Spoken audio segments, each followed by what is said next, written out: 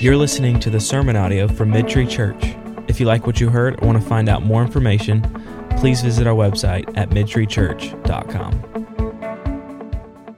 Heavenly Father, we thank you for this day because it is a day that you have made. We thank you for your people gathered, and we recognize that as we come into this place, anyone who claims the name of Christ, anyone who has been turned in from an enemy into a son and a daughter, a child of yours, Father, that we can gather together and look at the goodness of your word, that we can be encouraged. But Father, I pray that we would also remember this, that just because of where we live and just because church is a cultural thing, not all of us are born, none of us are born sons and daughters of God. It is nothing that we earn by merit. It is something that is simply given to us by your mercy. And so as we sing and as we worship, as we see testimonies this morning during baptism, my prayer, God, is we would just be a people that are hungry for the mercy of God, that we would feel within our own souls the need that we have for you to not give us what we actually deserve, but in love, give us the very thing that we do not deserve.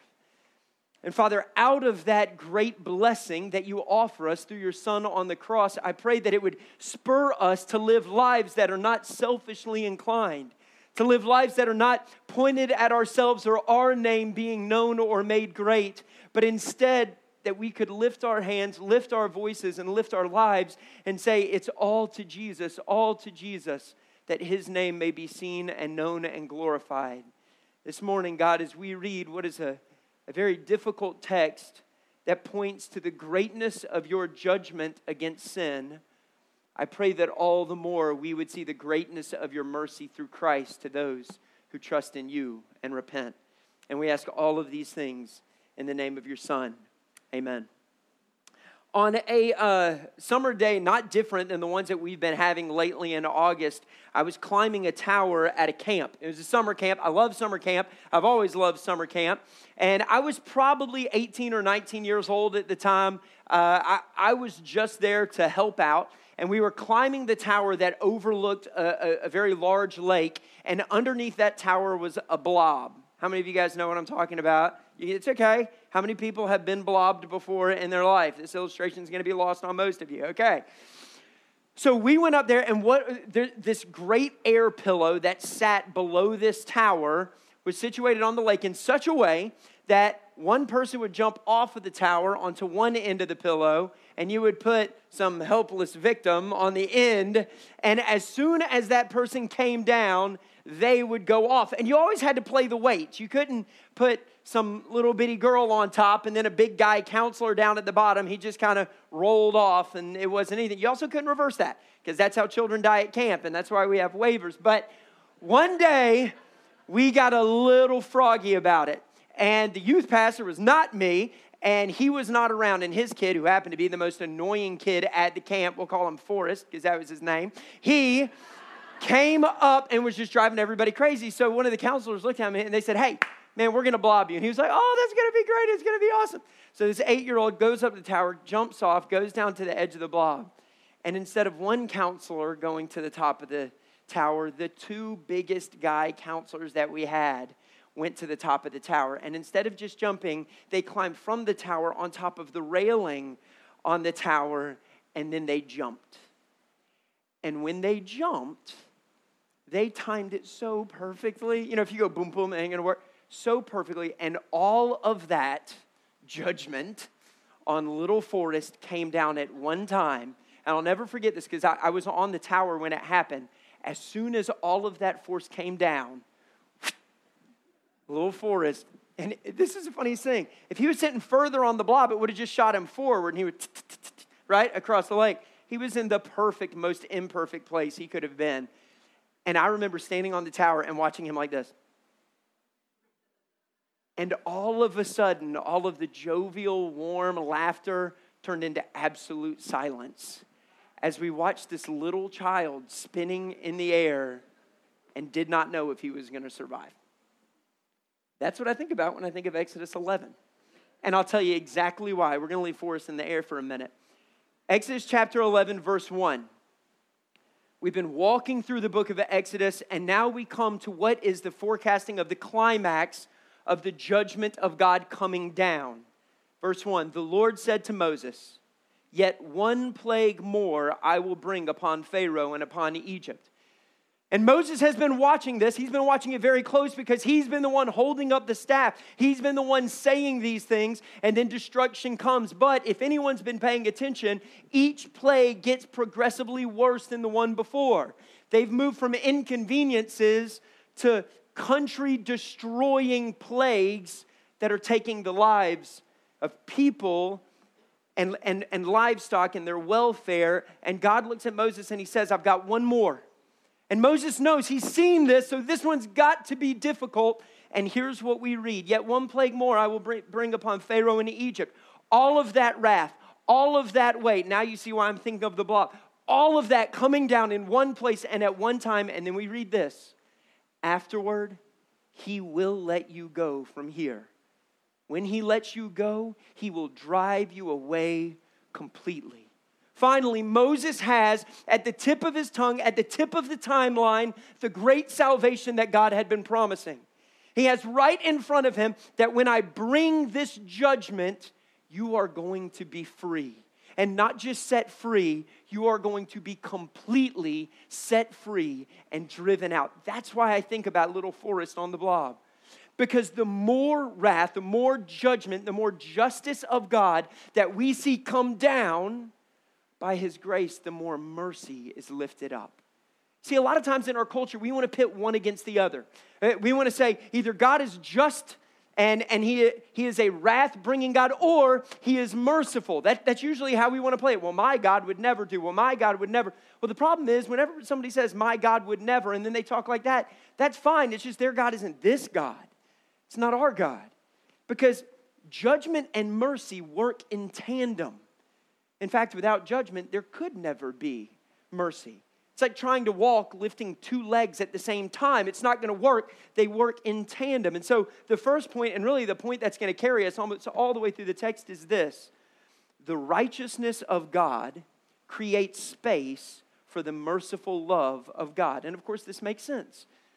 If you're a parent that's about to discipline a child, you can't show mercy until they've done something to deserve discipline. But once that space is created, now mercy can come in and we can get eye to eye with our child and say, this is what you deserve. And yet, out of the mercy that I have been shown by God through his son Christ, you are going to receive mercy. Don't use this mercy to continue to sin because there is an expiration date on this. One of the things that's so interesting about this is at this point, we don't even know what the 10th plague is. Now, most of us do because we've grown up in the church, we've read this story, but Moses doesn't even know yet. Verse 2. Speak now in the hearing of the people that they ask every man of his neighbor and every woman of her neighbor for silver and gold jewelry. And the Lord gave the people favor in the sight of the Egyptians. Moreover, the man Moses was very great in the land of Egypt, in the sight of Pharaoh's servants, and in the sight of the people. So here's what we're going to do. We're going to work through the text to about verse 8. And all that I think, I really want you to see, there's always way more in a text than we can preach in a Sunday. But what I really want us to center our eyes and our hearts and our minds on is this. Look for the judgment of God. And whenever you see the judgment of God, watch to see the mercy of God as well. Because they work in tandem. So what do we see in verse 2? Speak now in the hearing of the people. That word is incredibly important because at this point, the 10th plague is only being forecasted. And Moses is telling the people, God is telling the people, go to your neighbor, go to the Egyptians that have oppressed you for 400 years. And I want you to go to the people who have taken everything from you, and I want you to look them in the eye and say, can I have your most valuable possessions? That's what I want you to do. And what I find so fascinating about this is if we fast forward and we look into Exodus 12:35, here's what we read. This is afterward, after the plague has done its duty. The people of Israel had also done as Moses told them, for they had asked. This is referring in past tense. In other words, the people of Israel have seen God show up in such a way that those who used to doubt are now steadfast in their faith enough to go to their oppressors and say, I'd like for you to give me gold and silver. It's easy to fall into prosperity gospel. Just put a pin in that. We're not going to. All I want us to realize at this point is they went before the plague came.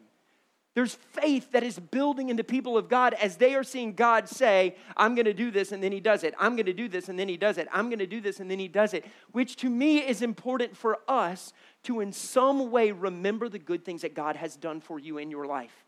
Remember the times when you were in the valley that God set you free from. Write them down. I've said this a million times. My wife has these little glass jars that she puts rocks in, which makes no sense to me because we have 4 little children. And it just seems like we're going to be sweeping glass up off the floor all the time. But on those rocks are written little words or little statements of us walking through difficulty and God showing up. And when our kids, right now they're oblivious. They don't care about a jar of rocks. They care about Nerf guns and stuff like that. But one day, they're going to look and they're going to be like, Mom, it's really weird that you're trying to grow rocks. That's not how it works.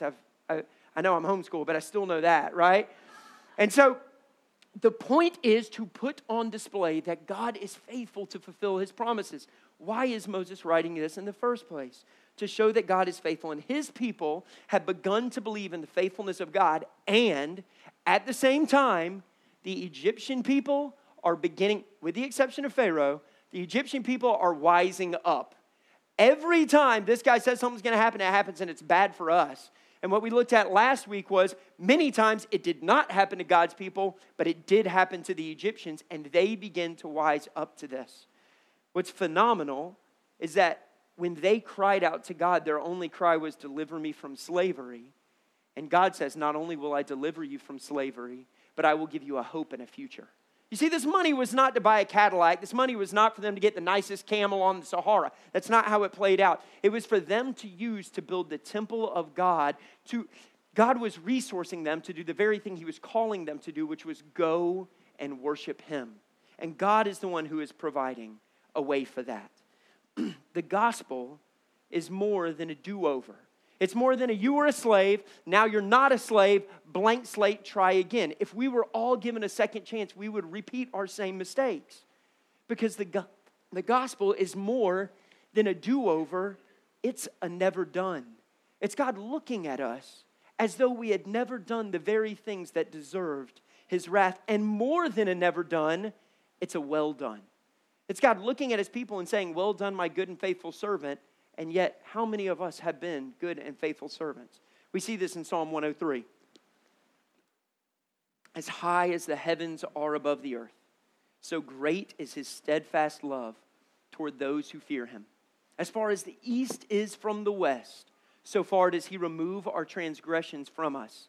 As a father shows compassion to his children, so the Lord shows compassion to those who fear him. Why? Because the righteousness of God creates a space for the merciful love of God. Verse 4. So Moses said, thus says the Lord, about midnight I will go out in the midst of Egypt, and this is where it gets heavy, and every firstborn in the land of Egypt shall die. From the firstborn of Pharaoh who sits on his throne, even to the firstborn of the slave girl who is behind the handmill, and all the firstborn of the cattle. Why include the cattle? Well, one, they were worshipped, and we'll see that in a minute. But secondarily, what God is putting on display through Moses proclaiming this plague, which is going to be a life-taking, a wrath-absorbing plague, is simply this. It does not matter how high and how great you are. It does not matter how lowly you are. Everyone who is in Egypt, everyone who has not turned and trusted that God, Yahweh, is who he says he is going to feel his wrath. That is not a fun thing to say. It is not a fun thing to talk about. And most of the time, that's exactly how Christians walk around and do their lives. We don't talk about wrath. We don't talk about judgment. We don't talk about sin. But here's the problem with that. When you're not talking about wrath, when you're not talking about judgment, when you're not talking about sin, you're neutering mercy.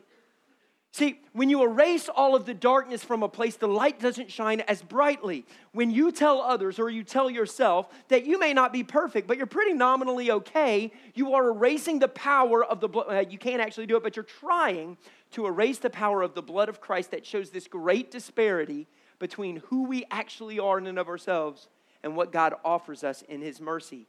And we see it from the term that's used, firstborn. You see, God had referred to his people, Israel, as his firstborn children. And yet, those are the very ones who Pharaoh and Egypt had gone after. You remember Moses started the story in a basket. The reason Moses was in a basket was because the kid who lived on the left and the kid who lived on the right, that was born in the same time at the same place, they didn't go into a basket. They went into the bottom of a river. And God is looking at 400 years of his child being oppressed, hated, abused, killed, demeaned, and the expiration date has come. 400 years in the making. And God says, you have killed, you have harmed my firstborn for 400 years. And the sad thing is, it didn't have to come to this. Pharaoh, why couldn't a staff turning into a snake been enough? Why couldn't Moses showing up been enough? Why couldn't it have been this plague that was just an inconvenience, or that plague that cost your country a lot? Why couldn't it have just been that? The reality of it is, it didn't have to come to this, but it did. Because none of us have hearts that are soft to God from the start. God knew that there was no way Pharaoh and Egypt, and later we'll see even Israel, would learn simply by mercy after mercy after mercy. We would take advantage of it. We would never appreciate it. We would swim in something we didn't deserve and abuse it. And so instead, we realized that while it didn't have to come to this, it did have to come to this. Not because God is evil or unjust or mean, but because our hearts are hard. And until God steps in and shows us what we deserve, we don't even know to cry out to his mercy. And as this is happening, blood is being shed over doorways, and God is passing over the wrath that would come into those. We'll see this in the chapter to come. But what I think is so important to notice is the same judgment that God places on Egypt, the death of the firstborn, is the exact same judgment he takes on himself in Christ. That's why Christ is referred to as the Passover lamb so many times. Somebody was dying either way in every house in Egypt. Do you see that? Either a lamb was shedding its blood that someone else wouldn't die, or somebody was incurring the wrath that they actually deserved. Everywhere there was death in the land of Egypt at this point, and Jesus is that Passover lamb. We see it all throughout Scripture, but just two places. Isaiah 53. And we, like sheep, so we are like the sheep, have gone astray. Merit, 0. Earned, 0. Deserved, 0. Hard-hearted, you betcha. We, like sheep, have gone astray. We have turned. That's another word for repent. It's the opposite of it. We have turned everyone to his own way, and the Lord has laid on him.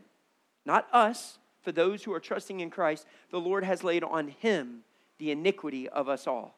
He was oppressed and he was afflicted, yet he opened not his mouth. Like a lamb that is led to the slaughter, and like a sheep that before its shearers is silent, so he, Jesus, opened not his mouth. If anyone could have claimed injustice, if anyone could have claimed this is not deserved, it was not the servant at the handmill in Egypt. It was not Pharaoh, and it was no one else. It was Jesus on the cross looking down. He was the one who could have said unfair. He was the one who could have said unjust. But 1 Corinthians 5 puts it even more clearly. For Christ, our Passover lamb, has been sacrificed. Therefore, let us celebrate. Celebrate the festival, and on it goes. How can we go from death to celebration?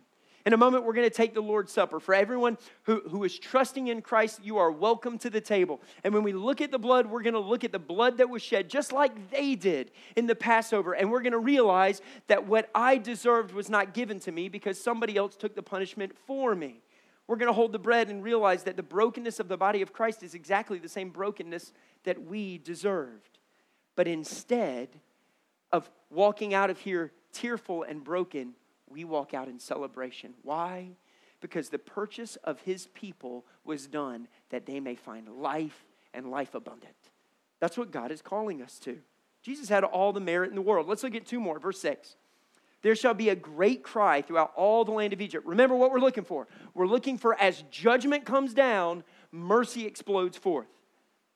There shall be a great cry throughout all the land of Egypt, such as there has never been nor ever will be again. That same word, a great cry, is the exact same word that we read in chapter 3 when God says, I have heard the cry of my people.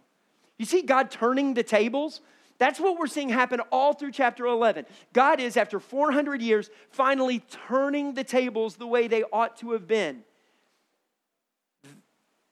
The Egyptians will cry out in the same way that for 400 years the Israelites had cried out. And then when we go on to verse 7, somebody wrote me a note about this when we were talking about distinction, because this really is one of the most unique ways that God shows the distinction of his people.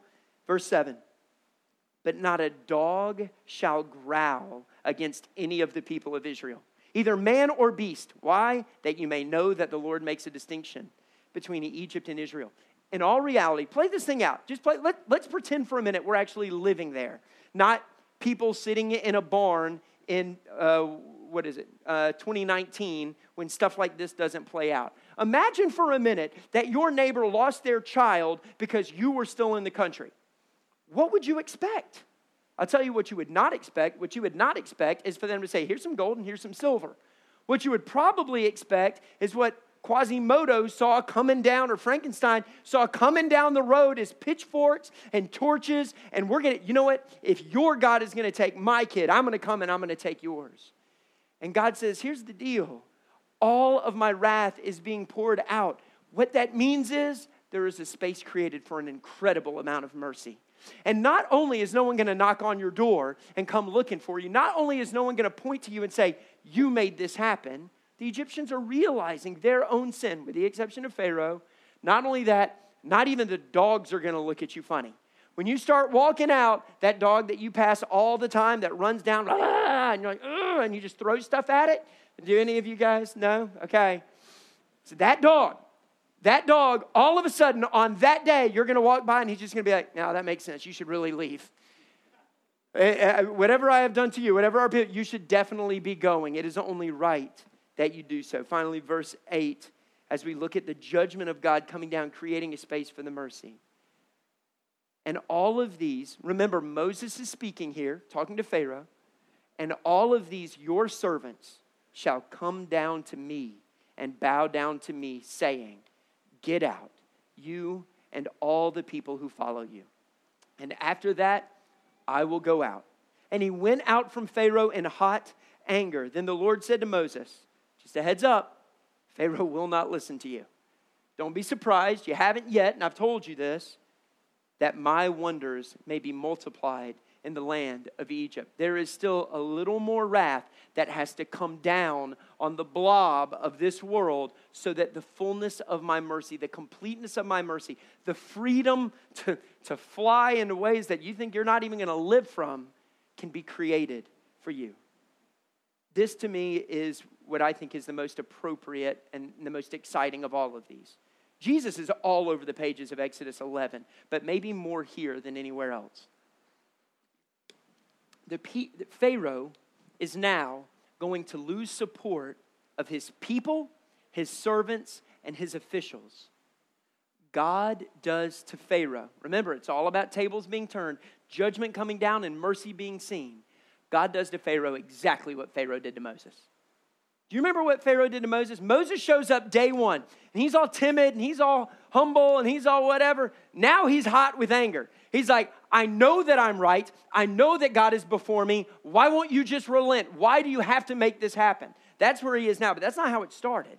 It started with Moses saying, man, I stutter. I'm not any good at this. Can't you send somebody else? This, that, and the other. Going before Pharaoh. Yeah. And he went to Pharaoh and he said, God's telling you to let his people go. And Pharaoh says, hey, I'll do you one better. What I'm going to do is not let them go. In addition to not letting them go, how about I get that straw back that I've been giving them? I have been so merciful, giving them straw. I'm going to take the straw back. You guys go ahead and keep making bricks. And oh, you can't? Then we're going to beat you and punish you even more, because I want the name of Moses and the thought of Yahweh to cause a stench in the nostrils of the Israelites. I want God's people to think of him in such a way that makes them cringe. And now God has taken that and completely reversed it. Pharaoh's people, his officials, his servants, all look at him as the bringer. In fact, we read this last week. Just let him go. They look at Pharaoh, and Pharaoh finds himself very alone. Because the Egyptians are pliable. Take our gold, take our silver. The officials, we bow down. Please go. We are asking you to go and worship your God. The mercy of God that is found in his righteousness could not be more on display. Do you understand what I'm saying there? In this place, the Pharaoh being all alone and everyone in Egypt coming to the place where they're like, hands up, we submit, we could not more see the mercy of God because of his righteousness. And I think it gets to a point where Egypt doesn't see Israel as a cancer that has to go. They actually begin to see Israel as the cure and recognize that they themselves are the cancer. And the reason that I believe this, the reason that I think the text makes this very clear is because when they leave, we've said this so many times over the months that we've been in this book, when the Israelites leave, they don't leave alone. With them is this mixed multitude of people, including Egyptians that are going with them. And those Egyptians are the ones who have wised up to the fact to say, we must be the cancer because you are the one who has the cure. When all of my livestock died, yours lived. When we were covered up in darkness, you had light. When we were covered up in boils, your skin was clear. We must be the cancer. You must be the cure. May we come with you. And that's exactly how God desires to use those of us who have been found in his mercy. That we live our lives in such a way that the people who have bought into the lie of whatever it is that they are running after would see that that thing cannot cure them. It cannot bring happiness and it cannot bring contentment. The only thing ultimately that can is Christ. So it is no surprise that they do not leave alone. Point number 2. Before a righteous God, Jesus is the only worthy advocate. Pharaoh is abandoned by his people. He stands before God completely alone, just as Moses did. Moses, take off your shoes. Yeah, sure, he takes off his shoes. But Pharaoh didn't stand there in a humble way. He still stood there thinking he was the God of his own destiny, which is exactly what his culture told him he was. But every one of us deserves to stand alone before God. 1 John 2:1, my little children, I am writing these things to you so that you may not sin. If you've been given mercy, it's not mercy to sin and sin and sin and sin. I'm writing this so that you may not sin. But if anyone does sin, this is important, we have an advocate. That word we is massively important because John is not writing to a mixed multitude of different believing people. He is writing to Christians. And what he's saying is, if you are a Christian, if you are believing in Christ, if you are trusting in God, not in yourself, if that is true of you, then we have one, an advocate. That advocate is 2, with the Father. The advocate is number 3, Jesus Christ. And how do we know Jesus Christ? As the righteous. Before a righteous God, Jesus is the only worthy advocate. It boils down to this. If a guilty person wants mercy before a judge, you better have a really good advocate. Okay? Now that plays out in really unjust ways in our world if you pay for a really expensive lawyer. But we all have seen this happen. When I went outside and blew stuff up and caught things on fire because that's what was fun. If my friends said, oh, no, it was an accident, and there were enough of them, that's a really bad example. My mom never would have bought that. Okay, here's a better example. When I accidentally threw Mike's wrestling buddy in the pool, okay? Y'all remember those wrestling buddies? They were the pillows of Hulk Hogan and the Ultimate Warrior. Okay, we wrestled with them on the trampoline. When I accidentally threw it into the pool, and Andrew was like, no, it was an accident, the guy sort of bought it. It wasn't an accident. He was driving me crazy. So I threw his wrestling buddy into the pool because I knew it was going to upset him. But I had a good enough advocate, and I got out of it. When I went to a neighborhood I wasn't supposed to be in, jumped in a lake that I wasn't supposed to go through and swam across it, I was trying to creep in my door, and I opened it, and my mom was right there looking at me in my white duck head shirt that was no longer white because it was covered up with the lake. I had no good advocate. So what happened? Wrath rained down. That's how it plays out. There is only one good advocate before a righteous God, and that is Christ. But Pharaoh could not be more alone. In fact, God has systematically been disassembling everything that he could have trusted in. His people are leaving him. His officials no longer trust him. And even the gods that he put his faith in are crumbling apart. I'm going to show you a couple. This is an image of Happy.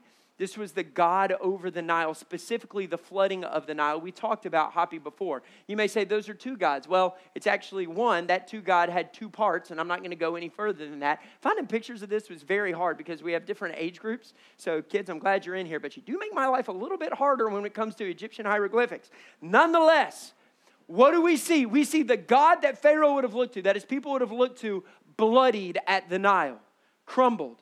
Heqet was an Egyptian goddess of fertility. She had the head of a frog. Does that sound familiar to you?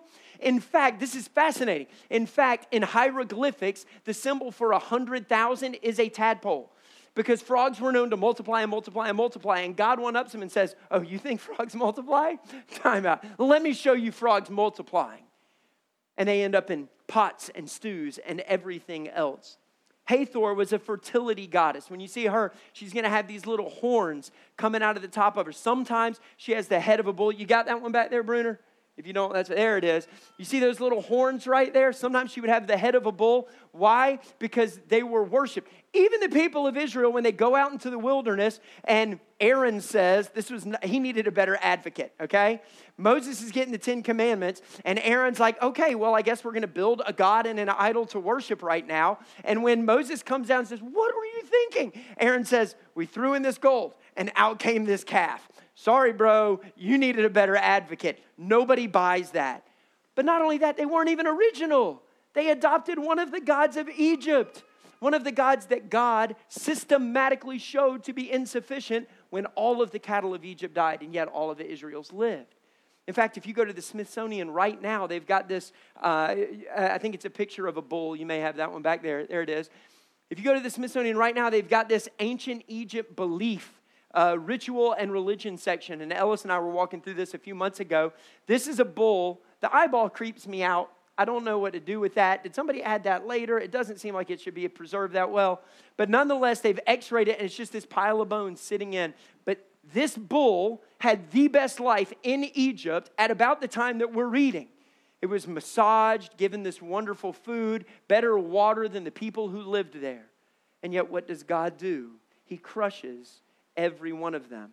I can't show you Isis because there are no appropriate pictures of her. But Isis was the god of healing, and yet boils pop out across all of the Egyptians. Ra, most of us who went to public school know Ra. He was the sun god, the most worshipped, second only to Pharaoh. And God, in the last plague prior to this one, says, no, you have no authority here.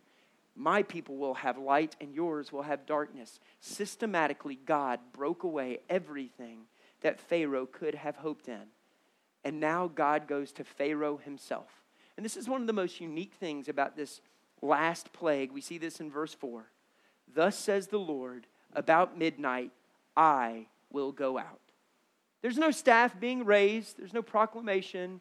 God is going personally to bring wrath, just as God came personally in his Son to bring mercy.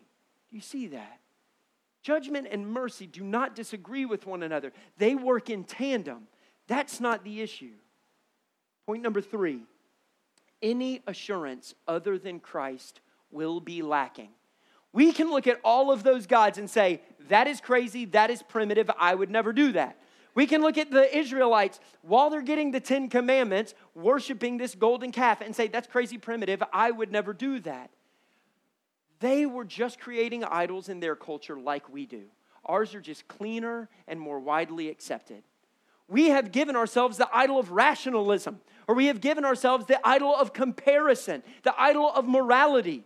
And all we do is bow down to that, and it doesn't look like a cow, so we pat ourselves and we say, well, I'm not some crazy animalistic mystic, I must be on the right track. No, idolatry is the exact same thing that we see here. So when Moses writes this, he's not just telling his people, trust God through this. He's telling all people that God was in charge from the beginning. He is in charge until the end. He is worth your trust today. And if you don't think idolatry is a thing, talk to an 8 to 48-year-old about season 10 of Fortnite. Because some budgets changed in this little place about 2 weeks ago when season 10 dropped. Our idols may not be a bull, they're two-dimensional pixels that we run after, or anything else. Every enemy and adversary that is opposed to God and his people and his rule will utterly be crushed by a God who is sovereign over all. 2 Corinthians 2. But thanks be to God, who in Christ, through Christ, always leads us, his people who have trusted in him, in triumphal procession. What that means is, in Christ, God is leading us in victory. We are not walking in despair. We are not walking in defeat. Yes, the world will try to beat us up. Yes, the enemy will try to destroy us, will try to crush us. But God has guaranteed that his people will make it through till the end. So I close out with this. Probably the biggest question most people have when they read this text, regardless of whether or not you've been going to church your whole life, whether you're a Christian, not a Christian, this is your first time visiting. Why didn't God just punish Pharaoh? That's the question when we read this that I think most of us end up asking. Why did God end up killing the firstborn of this poor little girl at the handmill? Why? We want this world to make sense. We do. We try to make it make sense all the time. And every one of us agree with justice. It's why on YouTube, instant karma videos have the highest views of all time. Because when you see this bully walking through the school, like popping a kid's head into a locker, and then the kid randomly sneezes, and his elbow knocks the kid out. At your home, you're like, yes, he deserved it. Finally, the little guy gets a win. David versus Goliath. The sneeze saved his life. That's how we look at the world, and we cheer that on. Why? Because we think that justice is good and right, that things should be fair, that bad things should not happen to good people, and I agree. Here's the only problem. Bad things don't happen to good people. Correction. Bad things happen to a good person once. In all of history, bad things happen to a good person once. And that was when the only good person to ever truly be a good person stretched his arms out this wide and gave his life so that those who were not good could be seen in his blood to be something they are not, which is fully good. Romans 3:22 puts it this way. For there is no distinction. It doesn't matter how much money you have. It doesn't matter what color you are. It doesn't matter what your education is. It doesn't matter where you were born. In this area, there is no distinction. It doesn't matter if you were born in Egypt at this time or you're a kid that's about to be born 5 seconds from now. All have sinned and fall short of the glory of God and are justified. That means declared righteous by his grace as a gift. And where does this gift come from?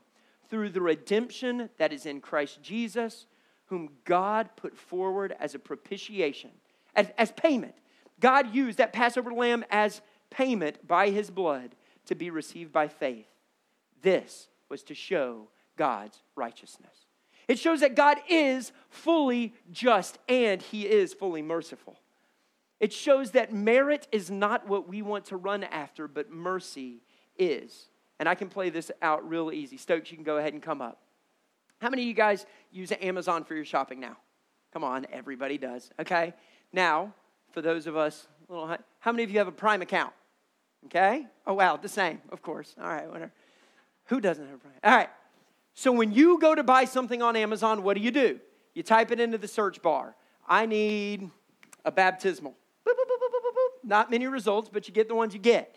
And then you start looking at the item, and what's the first thing you do? Well, first you filter it Prime only, because I'm not waiting more than 2 days, right? I deserve this, right? Our merit begins to show up very quickly on Amazon. No, what do? We look at the stars. And we look at a couple of things. We look at how high the ratings are. 5 stars, you better believe it. Oh, wait, 2 reviews. We know the business did that. You're not fooling me, all right? But if there's enough numbers and there's enough stars, you're drawing me in. It's exactly what we do. We walk around in our lives giving ourselves stars and looking around at the people around us and saying, you get a star and you get a star. You're at 4.5 and you're at 3, but that's okay. Keep trying. We run around giving each other ratings, but the reality is this. God has only ever given one positive rating to someone who tried to earn it. One positive rating has ever been given to God by someone who tried to earn it. And that was his son. And his son on the cross looks out at you and he says, you'll never earn 5 stars. Even if I erased all of the reviews of your thoughts and your words and your deeds, if I gave you a blank slate, in no time you'd have a negative review. But what I'm not just going to erase your past history. Here's my login. Here's my password. Just type it in. I've paid for this account so that I can give it to you. And when you get this account, you don't just get the stars that come with it. 5 stars, and it will always be 5 stars. You don't just get the stars, you get the review of God saying, well done, my good and faithful servant. But on top of that, you get all of the profits of my mercy that come when somebody sees and comes to the page that you are drawing them to because of the flavor of my mercy. The only way we can appreciate the mercy of God is by realizing that merit would never have done it. That every one of us are in need before a Savior. And the good news is that when we're given that login and we're given that password, when those stars are given to our account, we remember that we never could have earned them in the first place, so we don't live our lives trying to earn anything. What we do is we just tell people, hey, just so you know, my God bought enough accounts for any who would come to him. And I want you to know the freedom that it is where I'm not worried about what everyone thinks of me, how everybody would rate me, because I'm only worried about one. And he's already approved me through his son.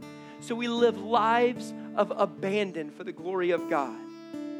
And just like little Forrest, who was launched because of the coming wrath of a couple of counselors into the great beyond, we make it home alive. And we have a great story to tell. And if you run into Forrest, he lives here. He will tell you the story of the day he almost died. The day the judgment of 2 counselors came down upon him, and he never felt closer to the Lord than he did in that moment. And God not only preserved him and sent him home, but he gave him a story to tell.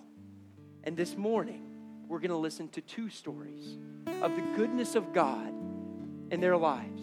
But before we go to the story to tell, we're going to respond to the story that has already been told. The broken body of Christ and the broken blood of Christ in the Lord's Supper. Father, I thank you for who you are. I thank you for the words that you have given us in 1 Corinthians. You tell us that what we received from the Lord, Paul says, what I received from the Lord, I delivered to you. That the Lord Jesus, on the night when he was betrayed, took bread, and when he had given thanks, he broke it and said, this is my body which is for you. Do this in remembrance of me. Father, our merit could never earn this. It is simply the mercy of God. And so, Father, as we come, those of us who are trusting in you to receive the bread and the juice, I pray that we would see you for who you are. That you would remind us of the great sacrifice of your Son, the Passover Lamb, and that it would cause us to cry out anew, not for a mercy that would save us. If we've responded to the gospel, that has been done. But your mercies which are new day after day, which we need day after day. May we come and receive the mercy that you will offer through your Son. In Christ's name, amen. Go ahead and stand now. If you like what you heard or want to find out more information, please visit our website at midtreechurch.com.